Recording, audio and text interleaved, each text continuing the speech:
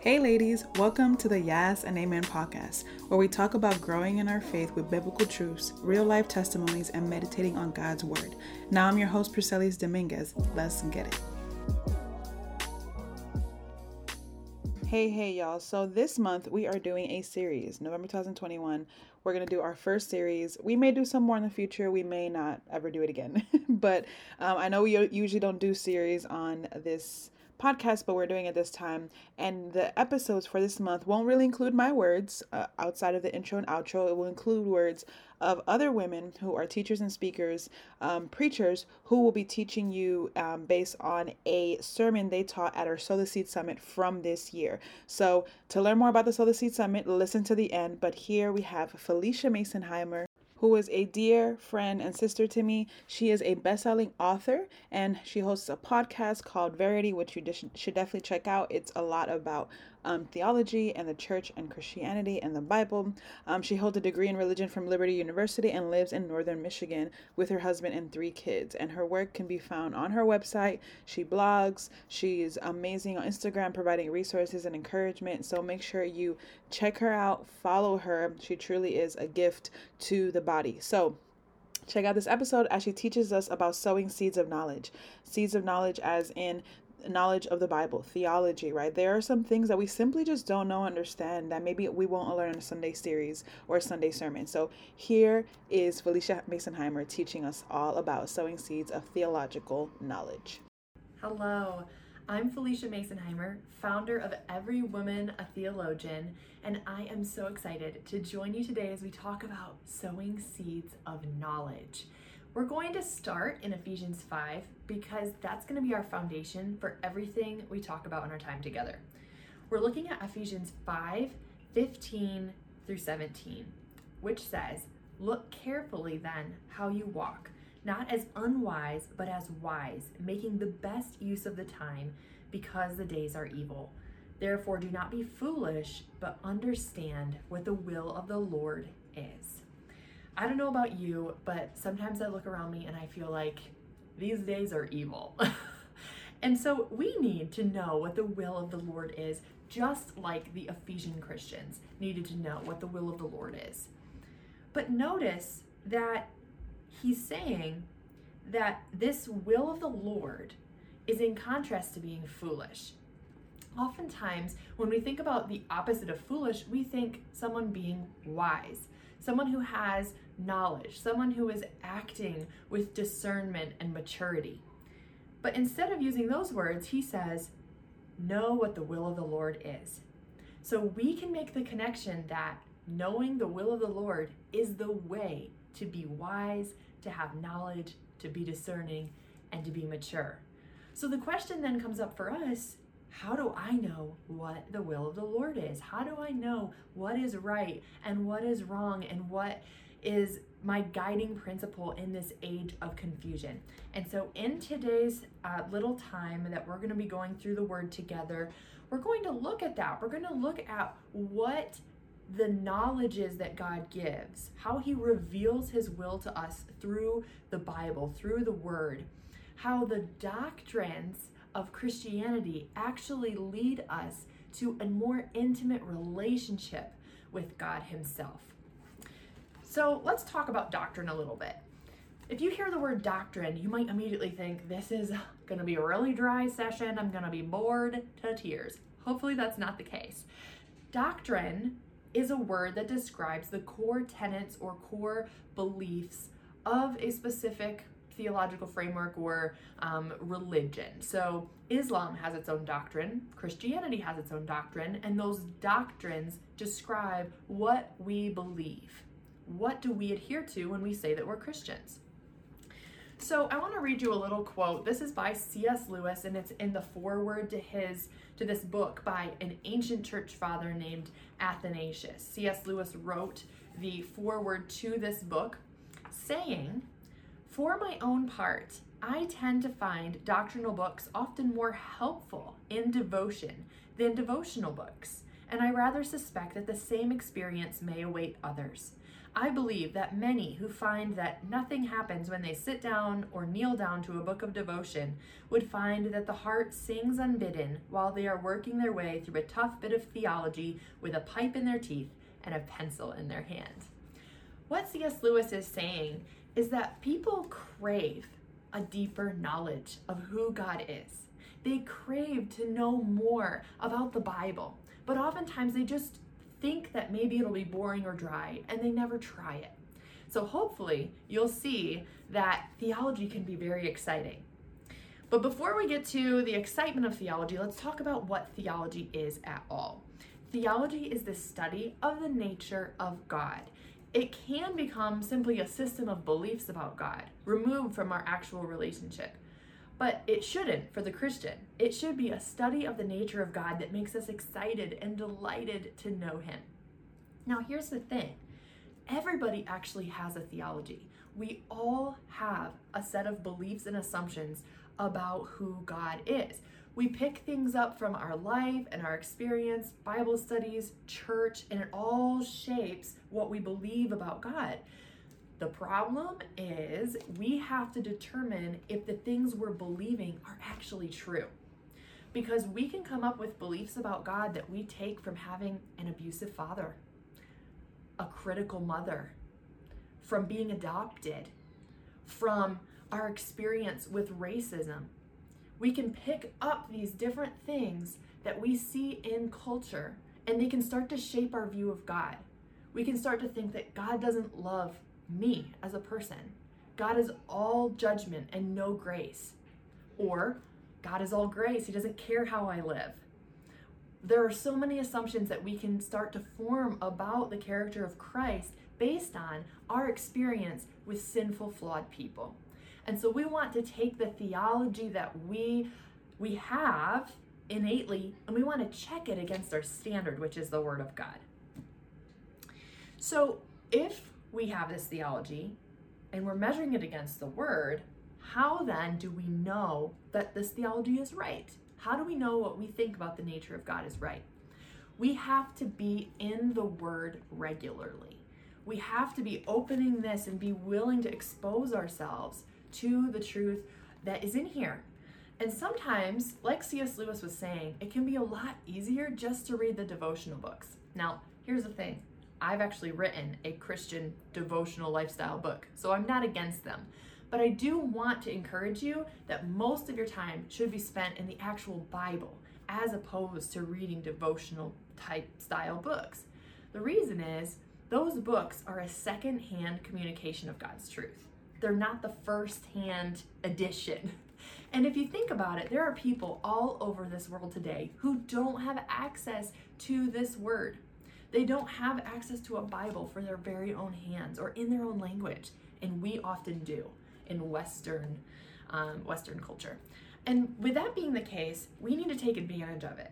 Learn how to study it. Spend time in these pages and asking God to show us what they mean. Be in the Word regularly. That's the first way to check your theology.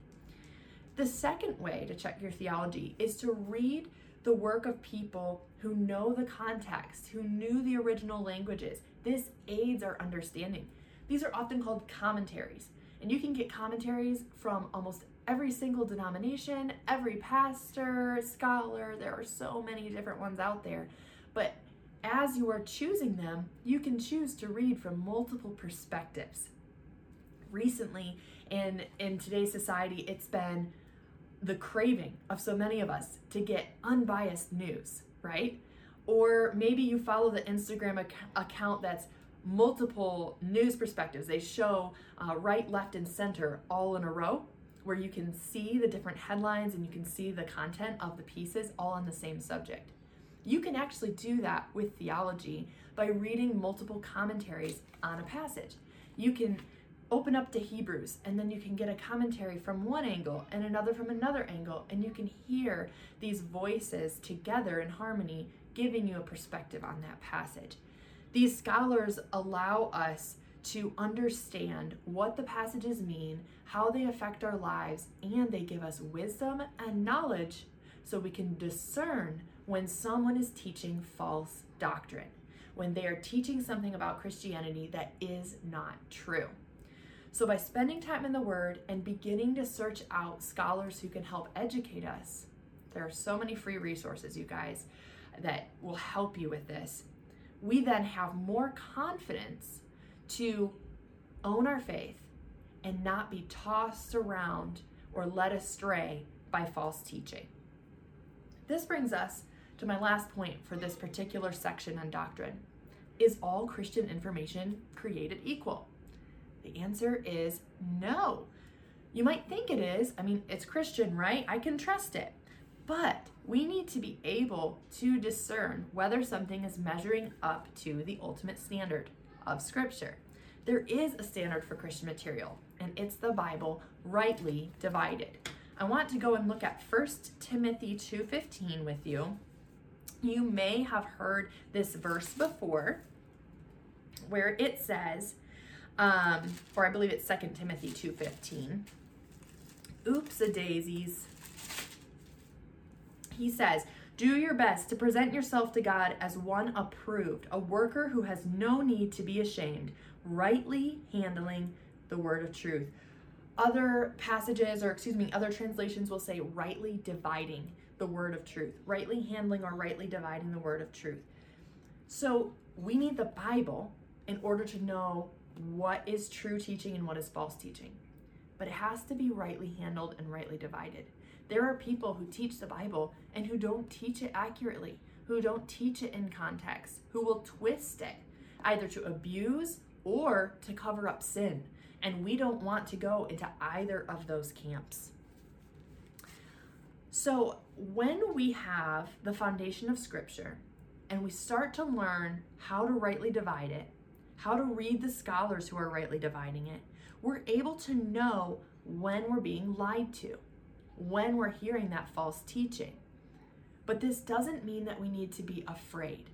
It just means that we're growing in our wisdom, growing in the knowledge. This Bible, these words are planting seeds of knowledge in our hearts. But we have to do something with those seeds. God may be planting them, He may be watering them, but we have to tend to those little seedlings. I live in the country and we're starting our second garden this year. I'm starting the seedlings inside because it's really cold here for most of the year. And to tend to those seedlings, I have to buy a grow light to keep them warm.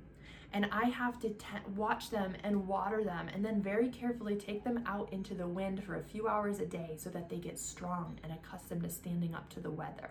And then I bring them back inside. And then eventually I'll plant them in the ground and they'll grow up and they'll bear fruit. When it comes to the seeds of knowledge in our lives, God will plant them, He will water them. He might even bring them outside as they start to grow so He can harden them off and so that they'll bear fruit. But you have to actually water those seeds. You have to tend and care for those seedlings of knowledge.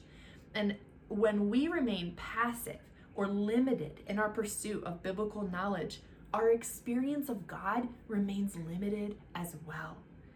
We eventually get to this plateau where the experience and the feeling and the emotion doesn't really have an anchor, or it doesn't have a foundation to give it substance. It's just feeling.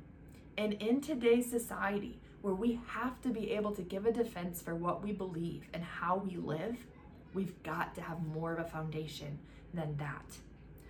So as we journey into this deeper knowledge of God through His Word and through the rich history of the saints and of the church, we grow in our appreciation for and our intimacy with God Himself. Okay, so now you might be asking, great, I know I need to have these seeds of knowledge, I need to tend to them, I need to care for them, I need to be in the Word. But how do I determine what is sound teaching, what is good and trustworthy? How do I discern what is true? We're going to look at a couple of terms and a couple of passages that hopefully will help with this. The first one that we're going to talk about is orthodoxy. Orthodoxy refers to Christians adhering to the essential core doctrines of the faith. Essential core doctrines of the faith. There's a quote by G.K. Chesterton, and he said, this is what orthodoxy means. It means the Apostles' Creed as understood by everybody calling himself Christian and the general historic conduct of those who held such a creed.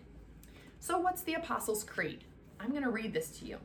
This is the earliest statement of faith by the church, most likely established within the first 1 or 2 centuries. So when the church was growing, they needed to establish, this is what we know, this is what we teach, this is what we trust.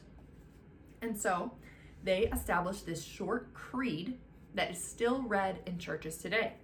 And it says, I believe in God, the Father Almighty, the maker of heaven and earth, and in Jesus Christ, his only Son, our Lord, who was conceived by the Holy Ghost, born of the Virgin Mary, suffered under Pontius Pilate, was crucified, died, and buried. He descended into hell. The third day he arose again from the dead. He ascended into heaven and sits at the right hand of God the Father Almighty. From thence he shall come to judge the quick, the living, and the dead. I believe in the Holy Ghost, the Holy Catholic Church, Catholic means universal or whole, the communion of saints, the forgiveness of sins, the resurrection of the body, and the life everlasting. Amen. So this was a statement saying, here are the core doctrines of our faith. Now, G.K. Chesterton says here that the Apostles' Creed was the foundation, but also the historic conduct of people who believed that creed.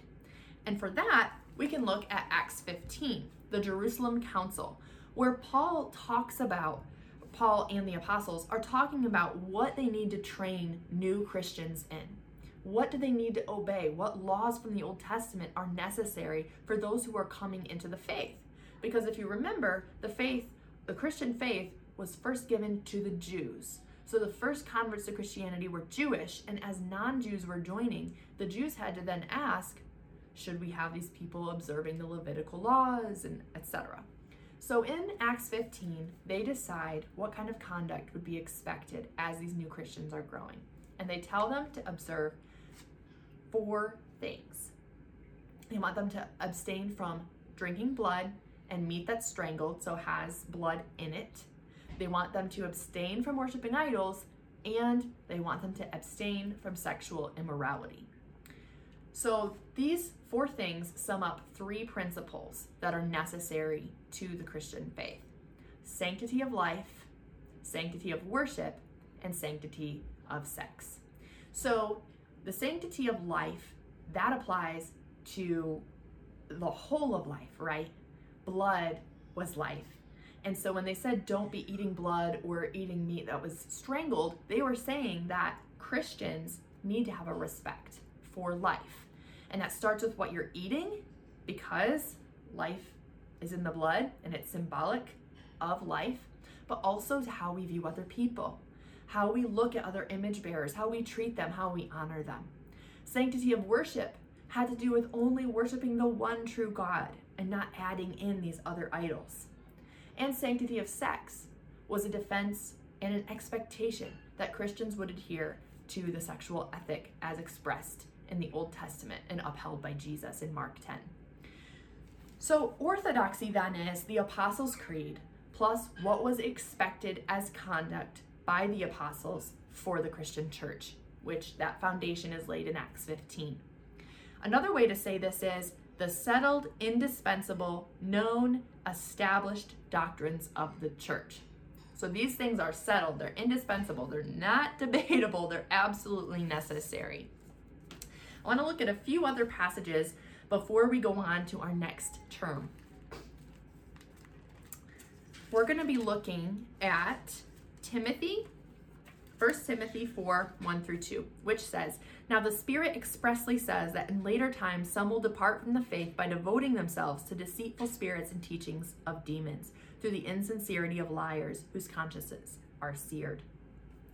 He's warning about people who are departing from the faith because they're starting to lose sight of those necessary core doctrines.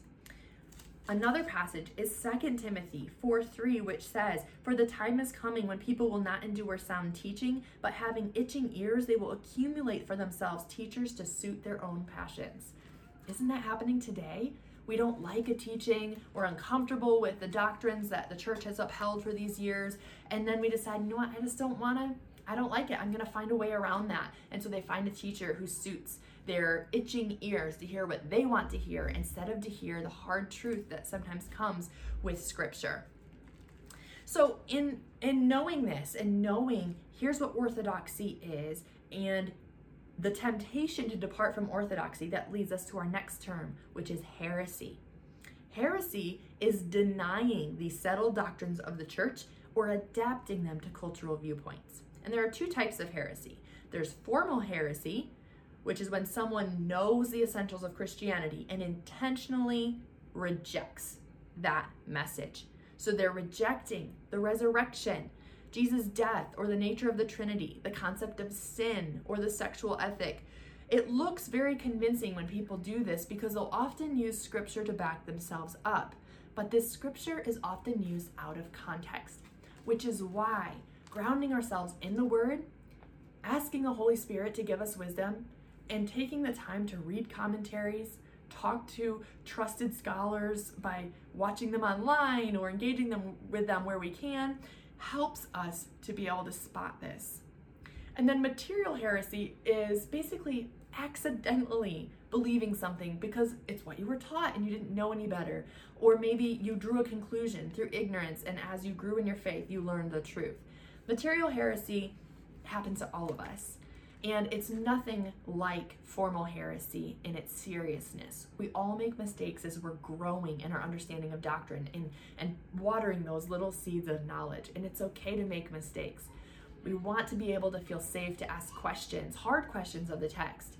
But we also need to be able to recognize when someone is outright rejecting core pieces of Christianity while still trying to call themselves a Christian.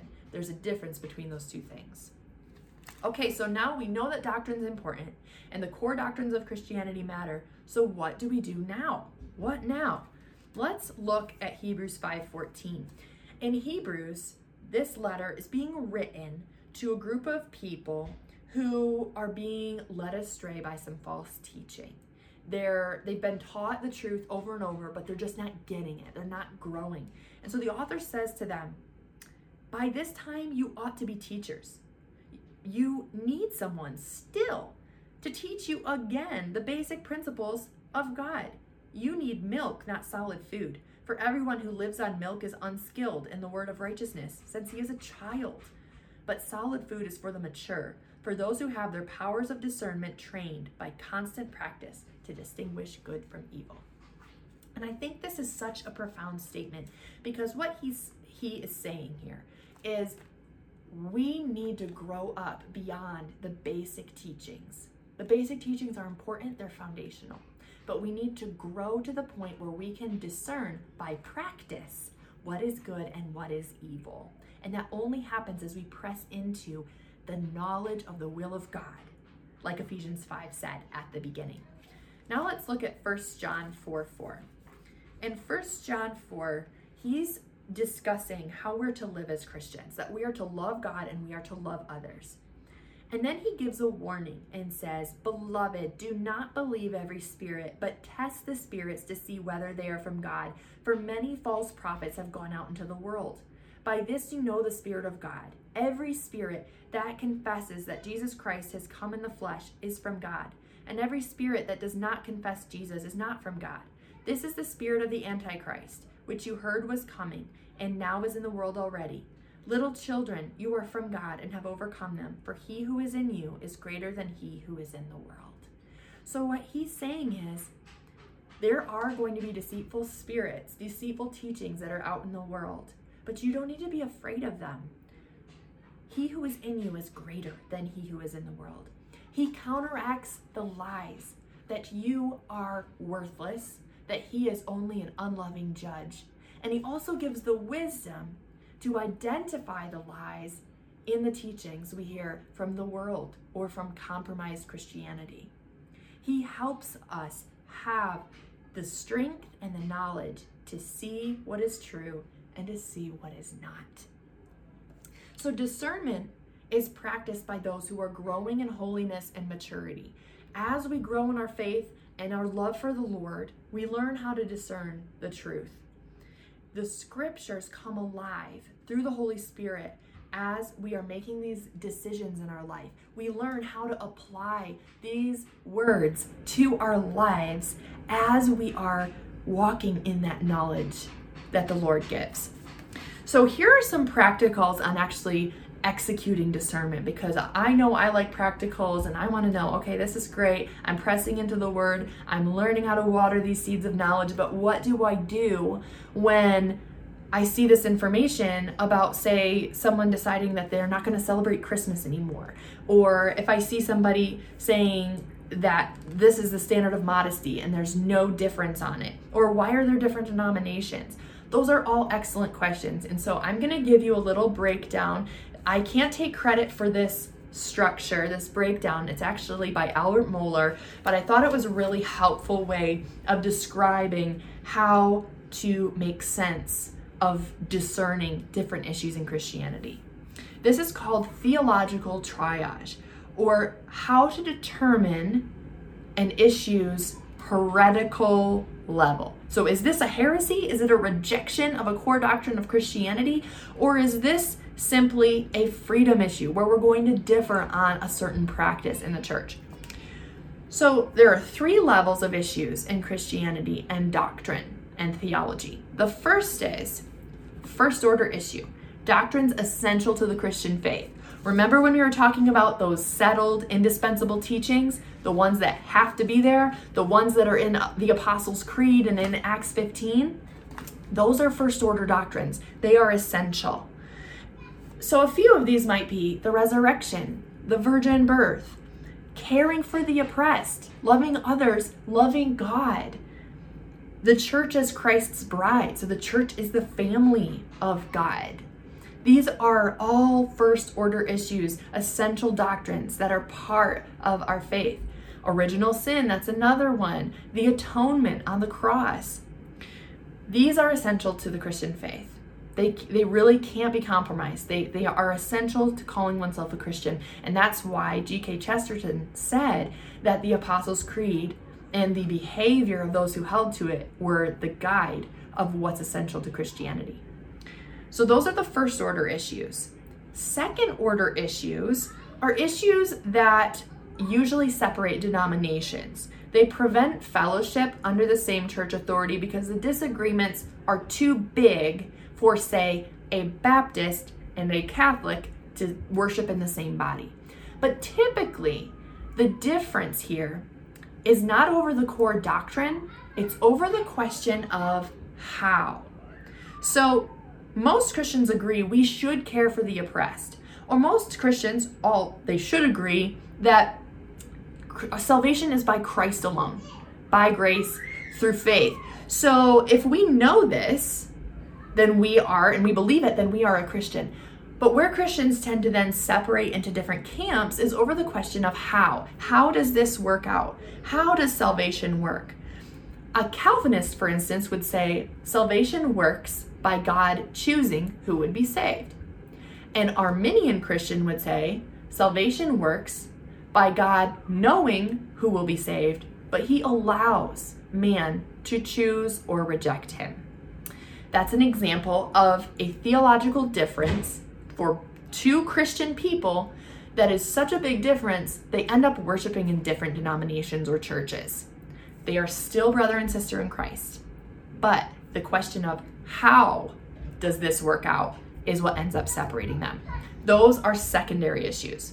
The third order issues are disagreements that you could have with somebody who's still attending your actual church. You're remaining in that church body, you're worshiping together, but you have some differences on Christian lifestyle. So for instance, maybe you're really not comfortable letting your kids watch Harry Potter, and another person is totally comfortable letting their kids watch Harry Potter. Maybe you have different modesty standards. Maybe your home structure and your marriage looks different than this other person's. These are examples of freedom issues within Christianity. It doesn't mean that they don't matter, and this is important. Modesty, gender roles in the home, parenting, school choice, holidays, media, these things all matter a lot. But what we need to remember is that these are not core doctrines of Christianity. They're the outworking of the core doctrines. As we walk in the Holy Spirit and He convicts us specifically, our lives may look very different, but the core doctrines remain the same. And that's why we need to know what those core doctrines are as we press into the Word. You don't have to know them overnight. You can take some time to dig in and just grow slowly. The Lord will walk with you in that process, because remember, He's the ultimate gardener. He's the one sowing these seeds of knowledge and helping you grow in them. But I believe as we understand the difference between first, secondary, and third order issues, we'll actually have a lot more peace and a lot more grace for other Christians. So as we conclude, I wanted to just leave you with a few practical steps if you're feeling a little bit overwhelmed and you don't know where to start. Number one, start with the Word of God. I know I've said that over and over, but it really is what you need in order to grow in the faith, in order to know God's heart and to learn what He wants you to know about Him and about being a part of His family. If you don't know where to start, the book Women of the Word by Jen Wilkin is super helpful. I have Bible study resources on my own website, FeliciaMasonheimer.com, and there are countless free resources online elsewhere as well. Find a community of faith. When you seek out a community of faith, you're finding a family of people who will support you and walk with you and teach you solid teaching. That is so important. You need to be growing, just as Hebrews 5 was admonishing the people. Don't just keep consuming milk. Let's move on to grown-up food so that you mature. Expand into reading theology books. Now, I don't mean that you have to be reading some book that's this thick. There are so many good ones out there that are accessible and relatable. You can read maybe based on something you're interested in. I want to learn more about the attributes of God, or I want to learn more about how the Trinity works, or maybe I want to know what happened at the cross. These are great questions, and there's a book for all of them. Learn some terms. Now, this may be a little bit of a journey for you, and that's okay. But learning a few of the definitions and the terms that are common to Christianity can be very helpful as you grow in your knowledge. For instance, justification, which means you're receiving Christ's righteousness as your own, or sanctification, becoming more pure and reflecting His holiness. These terms will help you in your Bible study and help you as you advance into reading a little bit deeper work. And lastly, pray for grace and growth. Pray for God to help you and equip you. Pray for the desire to learn. Pray for grace for others who are doing things a little differently, and pray for the wisdom and the knowledge to know when something isn't true. I want to encourage you, if this feels overwhelming, that everybody has to start somewhere. And here's the best part. God is equipping you for this. He planted these seeds of knowledge. He's going to help them grow. He's going to help you know that the doctrines you're learning about the faith you hold, they ultimately will lead to a devotion to Him that is deep and immovable and brings you joy and peace. Doctrine really does lead to devotion. It really is exciting as you press into it and you begin to feel more confident and feel as if you can access the wealth of knowledge that's given to us in church history through the scholars and through the saints. I hope that this gave you just a tiny taste of the excitement that is theology, and that you will dig into the Word and find the knowledge and the will of God. I hope that bless y'all and that y'all just got all you needed from that sermon and that teaching. It was really, really good and really powerful. And so just to get a little bit more glimpse into the Sow the Seed Summit, it was a virtual summit we hosted earlier this year. And if you register today or any point before the end of this year, you get all the content until December 31st. So make sure you go to the link in our show notes to get it. It's 15 plus speakers, meditations, all different kinds of resources, so you can continue to grow in your faith and live your most full life that God has given you. Y'all, I pray that conversation blessed you and that you're able to apply something you either learned or heard to your continued growth on your faith journey. I invite you to study more on the scriptures we talked about on this episode, and don't let any conviction you experience go without prayer and action. Share any thoughts or testimonies you may have by leaving us a rate or review, and don't forget to subscribe to this podcast. Meet us next time for another episode, and if you don't already, follow us on Instagram following @PriscellisPD or @we.r.fool to learn more about our growing community and get connected with us.